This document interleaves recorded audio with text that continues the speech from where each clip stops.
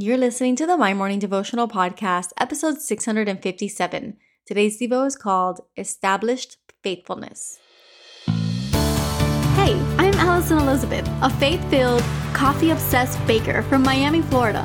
As my dreams widened and my to-do list got longer, I found it harder to find devotional time.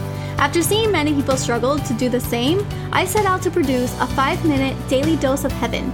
This is the My Morning Devotional Podcast.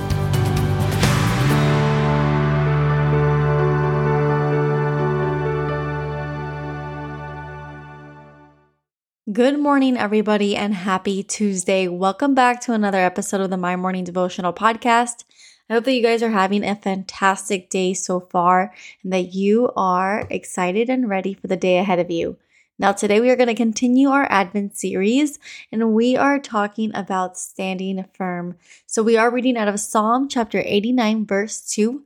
And before we do so, I wanted to take a moment to just thank everybody for tuning in and day out. I really am so honored to be leading you in prayer. And if today is your first day tuning in, my name is Allie. And what we do here is pray together every day, Monday through Friday. And right now we are in an Advent series as we are preparing for Christmas.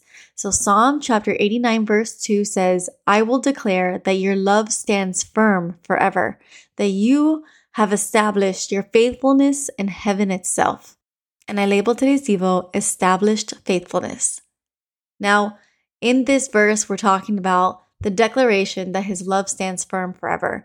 And that is, I feel like, the continuation or what has been on my heart for the last couple of weeks as we are preparing for Christmas.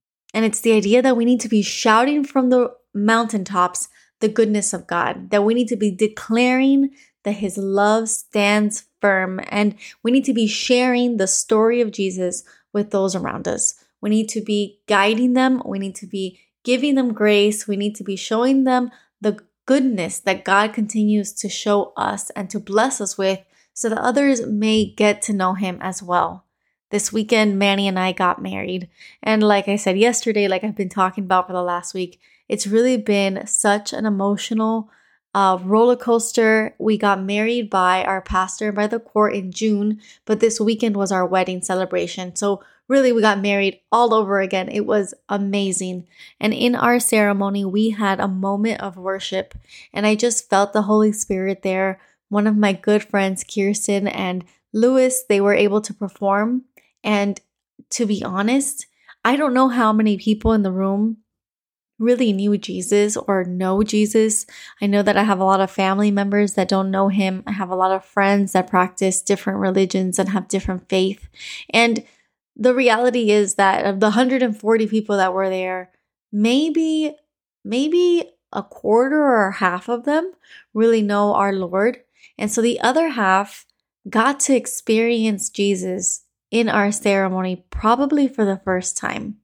And I say that because it was so special to witness that, or to feel the Spirit in the room and to see how others were able to just share a second of God's faithfulness and goodness with us. And even if they didn't understand it, they respected it. And I think that that is the outcome that we should have in all of the conversations that we have with those around us.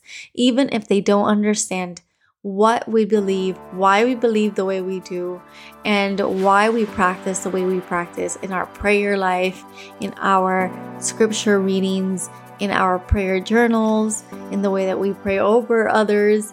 If they don't understand, may they at least respect it. And in order to respect something, you have to be respected back. So what I've been trying to pray about, what's been on my heart, is the idea that we can spread the love of Jesus. We can introduce other people to him. We can show him about his goodness, but we don't have to be disrespectful. We never have to force it down someone. We can just open the conversation with the most gentle heart and watch how God continues to do the rest.